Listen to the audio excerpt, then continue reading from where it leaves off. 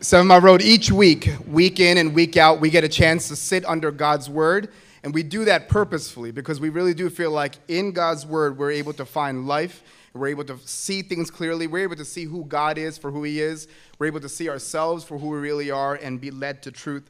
And so this morning we get a chance to do that once again. The portion of Scripture we're looking at this morning is Mark chapter 10. If there's a Bible in front of you, it's found on page 846. We're looking specifically this morning at Mark chapter 10, verses 35 to 45. I'm going to read from the Scriptures, and then Pastor AJ is going to come up and preach. This is what God's Word says. It says, "And James and John, the sons of Zebedee, came up to him and said to him, 'Teacher, we want you to do for us whatever we ask of you.' And he said to them, 'What do you want me to do for you?' And they said to him, 'Grant us to sit, one at your right hand and one at your left, in your glory.' And Jesus said to them, 'You do not know what you are asking. Are you able to drink the cup that I drink, or to be baptized with the baptism with which I am baptized?' And they said to him, 'We are able.' And Jesus said to them, 'The cup that I drink, you will drink. And with the baptism with which I am baptized, you will be baptized. But to sit at my right hand or my left hand is not mine to grant, but it is for those for whom it has been prepared.' And when the 10 heard it, they began to be indignant at James and John. And Jesus called them to him and said to them, 'You know that those who are considered rulers of the Gentiles lord it over them, and their great ones exercise authority over them. But it shall not be so among you. But whoever would be great among you must be your servant, and whoever would be first among you must be slave of all. For even the Son of Man came not to be served, but to serve, and to give his life as a ransom for many.'" The word of the Lord.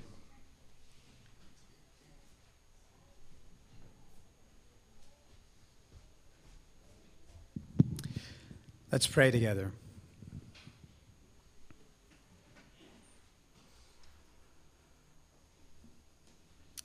Father, Son, and Holy Spirit, we sit now in your presence, needy for you, by your Spirit, to come and give our eyes sight and our ears hearing, our minds light, our hearts a softness to receive your word, and a life that, empowered by your grace, not only hears what we say, what it says, but does it.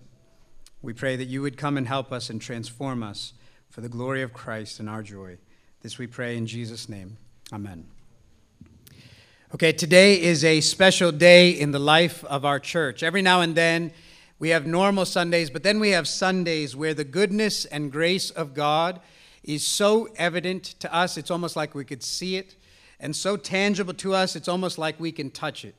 And that's what today is. And today I want to say, in the first service, Mary, Shainu, Katie, and Jake, and in this service, Tracy and Brett and Freddie and Daniel, that's what you are to us. I want you to hear right from the start of this service, we see you as the gift of God to us and receive you as a grace from his hands, that he would love us such that he would raise you up for this hour.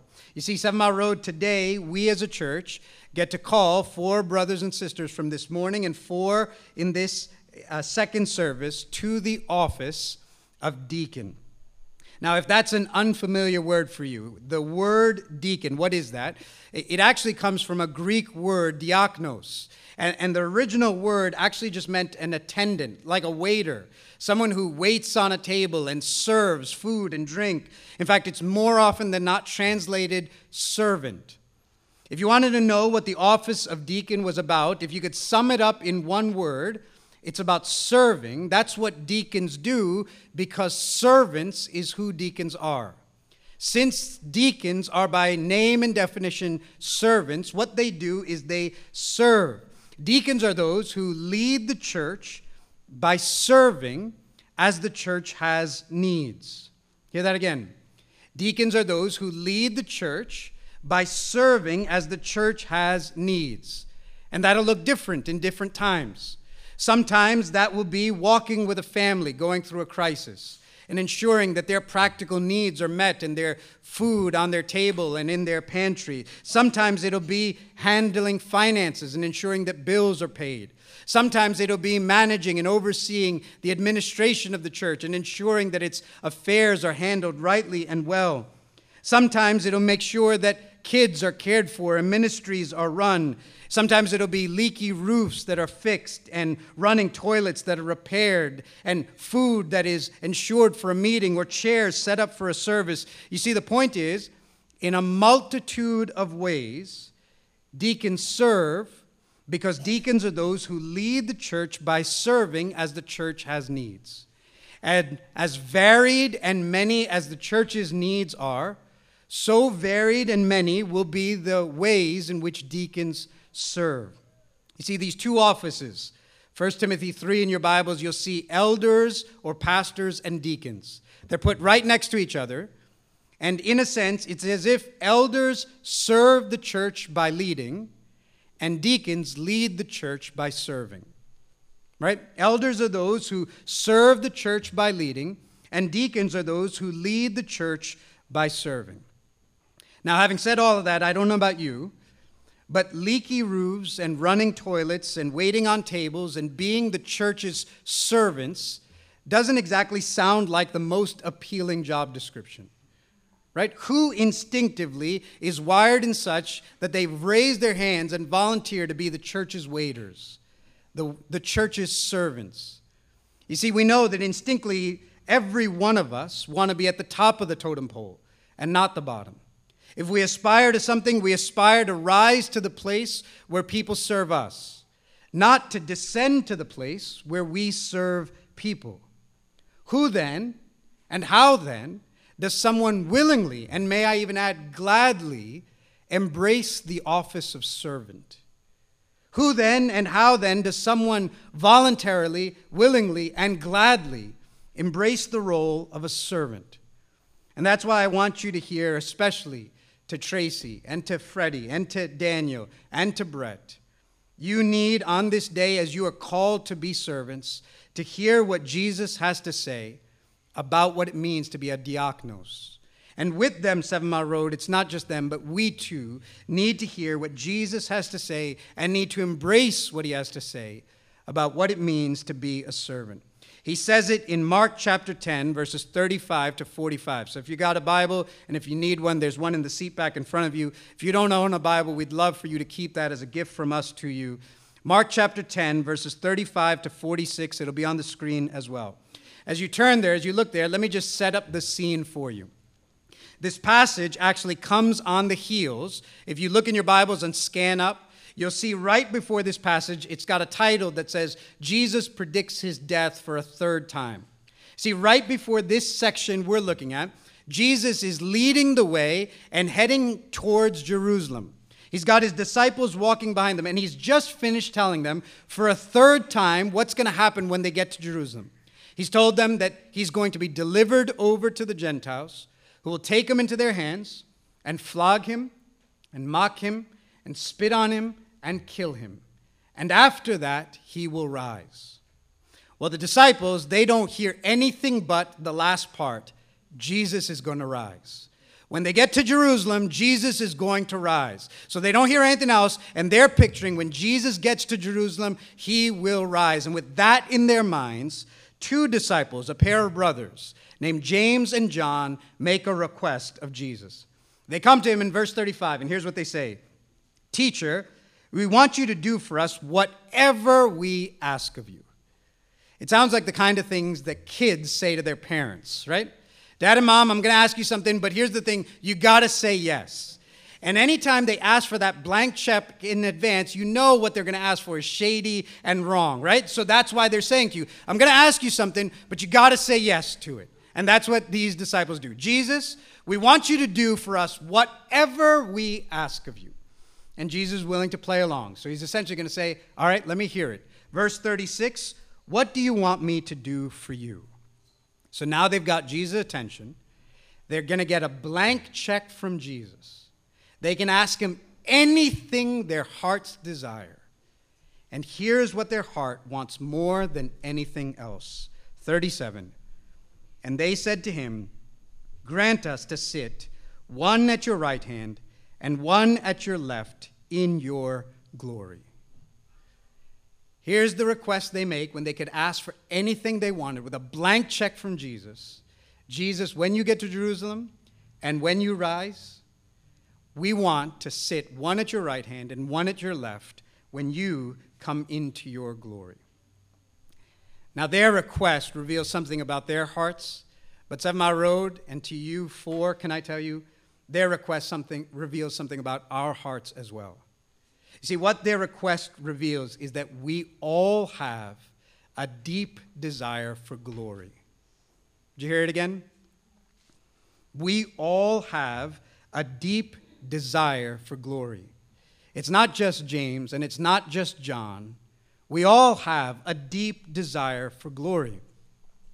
Let me tell you about one of the greatest moments of my life. Okay, I've had lots of great moments. One of the greatest moments of my life is when I was 15 years old.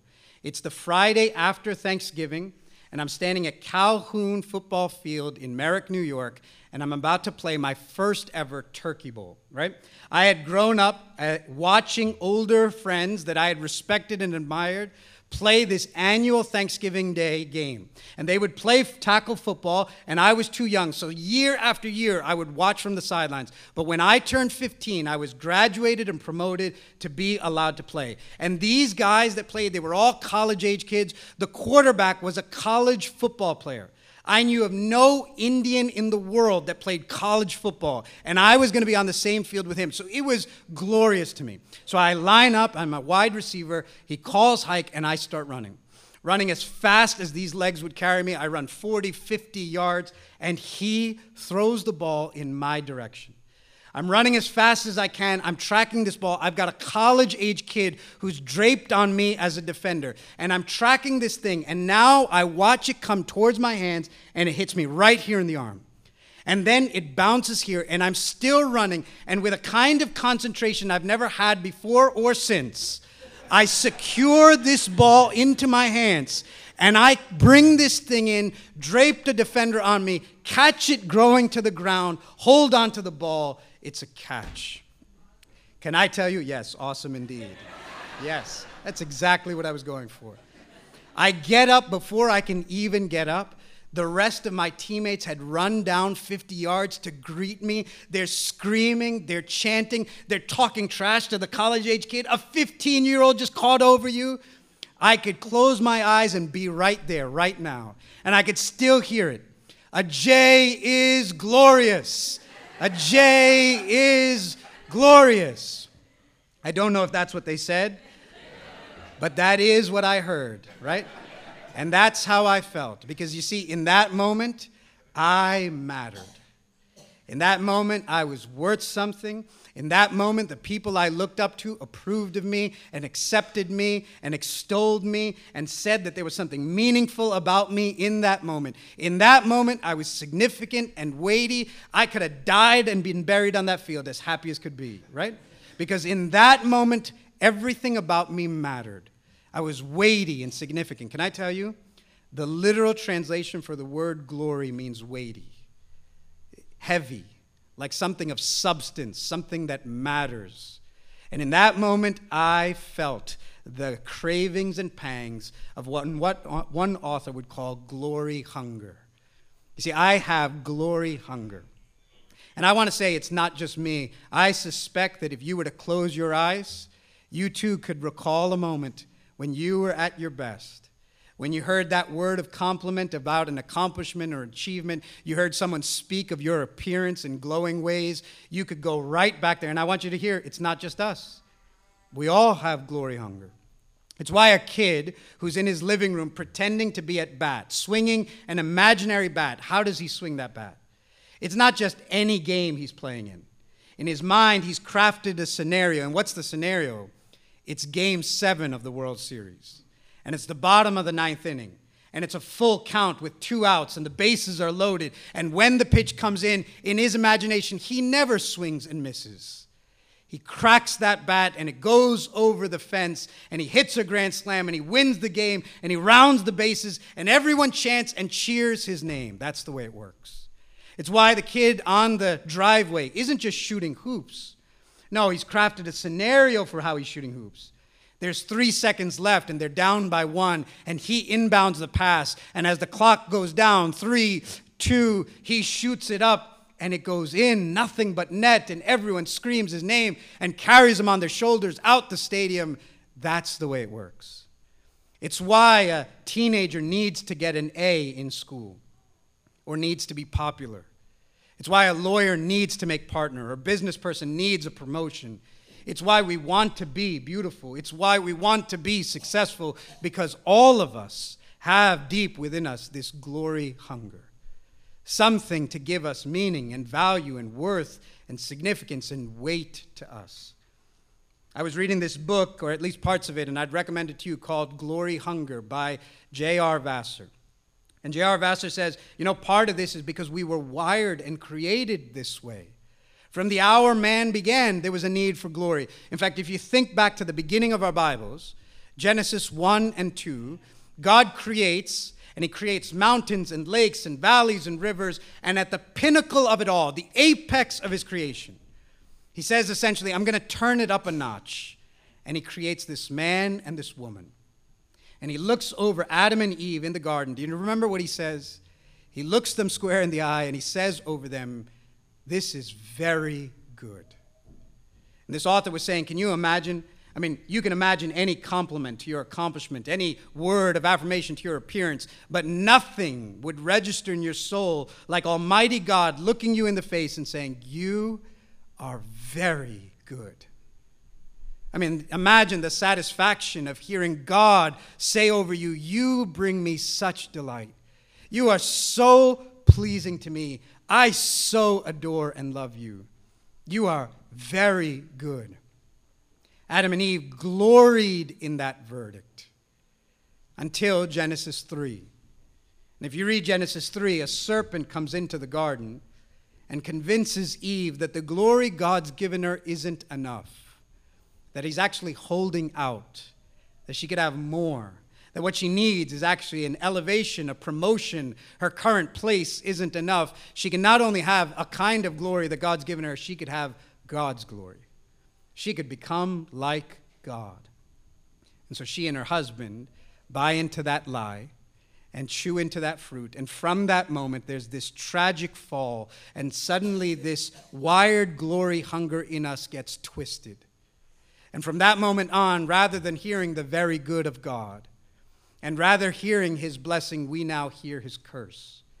And rather than commendation, we hear condemnation. And from that moment on, the man and the woman and all their descendants thereafter have been in this endless pursuit to hear again some way, we are very good. Something in our soul to rest in the fact that we are very good, approved of, okay, just as we are.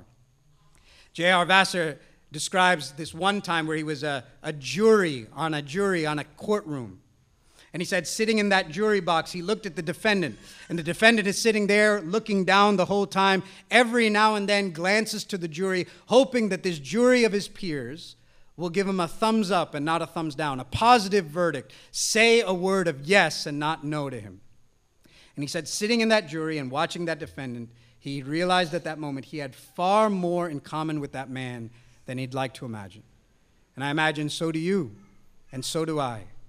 Because he said, the reality is, day after day, I find myself looking to a jury of my peers, hoping in some way to get their approval, hoping to sway with all the evidence that I can present about myself why they should give me their yes and not their no. Because you see, if you don't have the yes of God, then you will live and die by the verdict of a jury of your peers. If you don't have settled in your soul a yes from God, then you daily live or die by a verdict from the jury of your peers. This is the way it works. And I'm saying this on this day especially to say to Tracy and to Freddie and to Daniel and to Brett, you too need to be aware of a desire in your heart for glory. You too need to know this, and I want you to hear this from experience. Serving in Jesus' church, even as a leader, does not make you immune from the fact that you too crave glory. In fact, can I tell you from experience, one of the scariest things about ministry is that we can actually twist this whole thing so that Jesus becomes a means for our glory. And ministry becomes a path to which we crave that glory hunger. In fact, Jesus, rather than being the ends of our ministry, becomes a means in our ministry towards the ends of our glory. In fact, listen to how James and John said it. Listen again to their question. What did they say? When you get in, give us a seat at your right hand and your left in your glory. Isn't that the thing with Christian ministry? Being a Christian leader means, what do these two want? They want not their own glory, not displace Jesus, not replace Jesus. They just want a share in Jesus' glory. You see, for them, they're not trying to replace him. He should be at center stage. It's just that when you look to center stage, it would be nice if they were seated to the right and to the left. They would affirm Jesus should get the spotlight. It would just be nice that as the spotlight falls on him, a bit of it falls on us as well. And it's not just James and John. If you read down to verse 41, when the other 10 disciples hear of it, they too, the text says, and when the 10 heard of it, they began to be indignant at James and John. The other 10 find out and hear of James and John's request, and they are ticked. Now, why are they ticked? I can promise you that they're not annoyed because they are so offended for Jesus' sake. They're not thinking to themselves, Jesus just told us he's going to die and you're thinking about your thrones? That's not why they're offended. They're offended that James and John thought of it first. That's why they're offended. What do you mean you two get to sit at his right and left hand? What about us? Why on earth would he choose you over us? What do you think is so great about you that he would put you there? And where do you imagine we would sit if you two sit there? Right? That's the kind of thing. And in fact, what's crazy about this whole text is it's actually deja vu. This whole thing, if you turn left one chapter, played out in chapter 9. In chapter 9, if you turn over, it's the second time Jesus talked about his death. And right after talking about his death, do you know what they do? They get into an argument about who is the greatest. Right? That's chapter 9. Jesus says, I'm going to die and go to Jerusalem and rise. And they get into an argument about which one of them is the greatest. Perhaps because right before that was the transfiguration, this moment where Jesus brought them up to the mountain, 3 of them, and showed them his glory. And maybe they had a conversation about it. Maybe Peter and James and John went to the other 9 and said, hey, do you remember when Jesus showed us his glory? Oh, that's right. You guys weren't there. That's right. It was the 3 of us. I wonder who is the greatest among us. And you can imagine one of them saying, shut up, Peter. He called you Satan 1 minute before that, right? You can imagine this squabble. But here's what I want you to hear then. This is the raw material that Jesus had to work with when he was building his church. These are literally the first leaders of the entire gospel movement. Isn't it something that the raw materials that Jesus has to work with are a bunch of people who are committed to their prominence and their position and their place such that you can see their pride. If it was in them, I want you to hear Brett and Freddie and Daniel and Tracy. It's in us as well.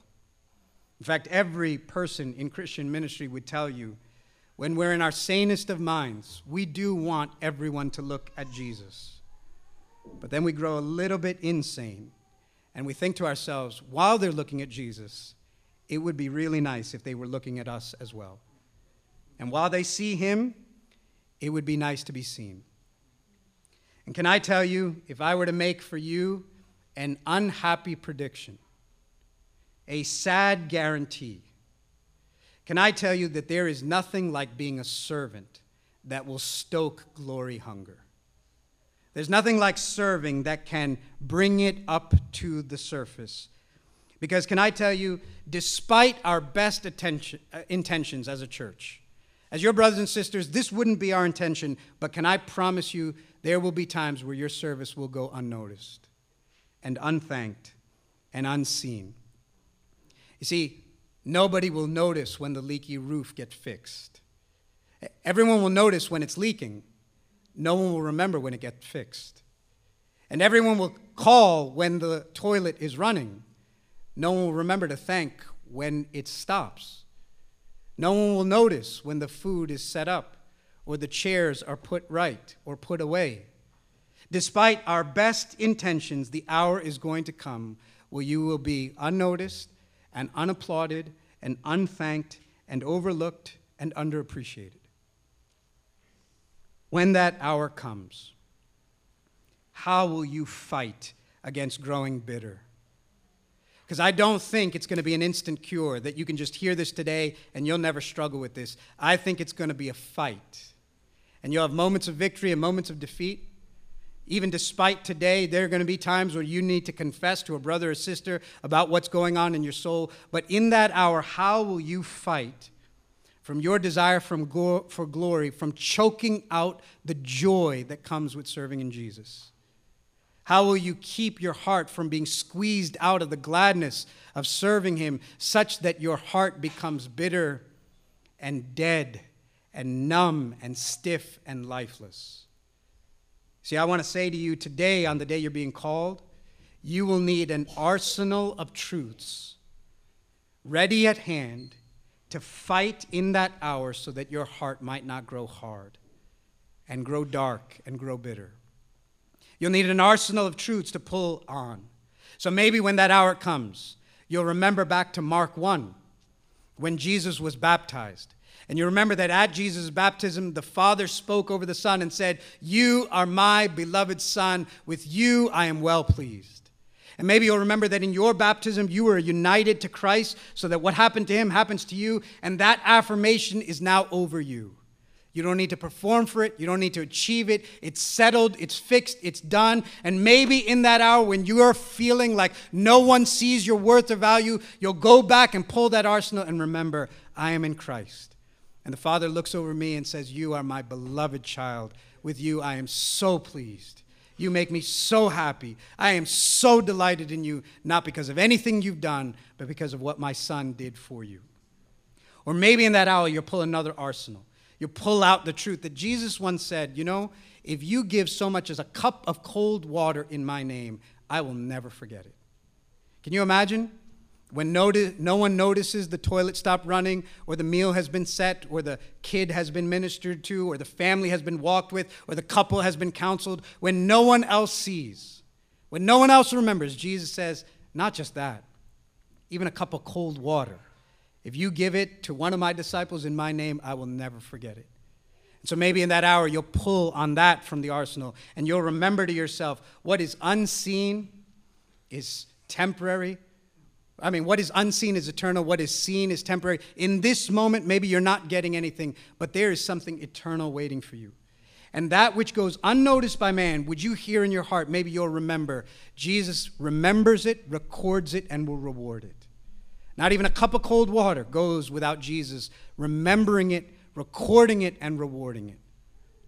Or can I give you from this passage one more thing to load into your arsenal when that hour comes? Because in this passage, Jesus shows us, listen to this, he shows us that the path to true glory is sacrificial service. When you see what Jesus says to these disciples in response, you'll see that Jesus shows us that the path to true glory is sacrificial service. The path to greatness is diakonos. Let me tell you what Jesus says. Verse 38. Jesus said to them, "You do not know what you are asking. Are you able to drink the cup that I drink, or to be baptized with the baptism with which I am baptized?" Do you hear his response? They ask, "Can we get a seat at your right and your left when you get into Jerusalem?" And Jesus says, "You don't know what you're asking. Are you able to drink the cup I'm about to drink, or be baptized with the baptism with which I am to be baptized?" Now, what is Jesus talking about? What's the cup? What's the baptism? The cup actually shows up 4 chapters later. If you go to Mark 14, Jesus is standing in a garden at night called Gethsemane. And the next day he's going to die. And in that hour, facing his death, looking at the prospect of what awaits him, he stares into what God has for him, and he begins to pray, and he says, "Father, if it is possible, please remove this cup from me." See, Jesus knew his Bible, and he knew that in the first half of the Bible, it said that the cup was God's judgment, God's wrath, God's hatred, God's anger for sin, all poured in, as it were, into one cup, a goblet from which the enemies of God would have to drink to its last drop. Only God, because he loves his enemies, handed that cup to Jesus. And now the Son of God would have to drink to the last drops the wrath and judgment and fury of God. And the baptism, what's this baptism? Jesus got baptized in Mark 1, 9 chapters ago. What's the baptism that awaits him? See, he's saying, you don't know what you're asking because there is a submerging in suffering that awaits me. An immersion in sin, being buried under the wrath of God that's coming for me. You don't know what you're asking. See, they hadn't heard when I get to Jerusalem, I'm going to be handed over and mocked and spit on and crucified and killed. They just heard, and then he's going to rise. And Jesus is trying to say to them, you don't know what you're asking.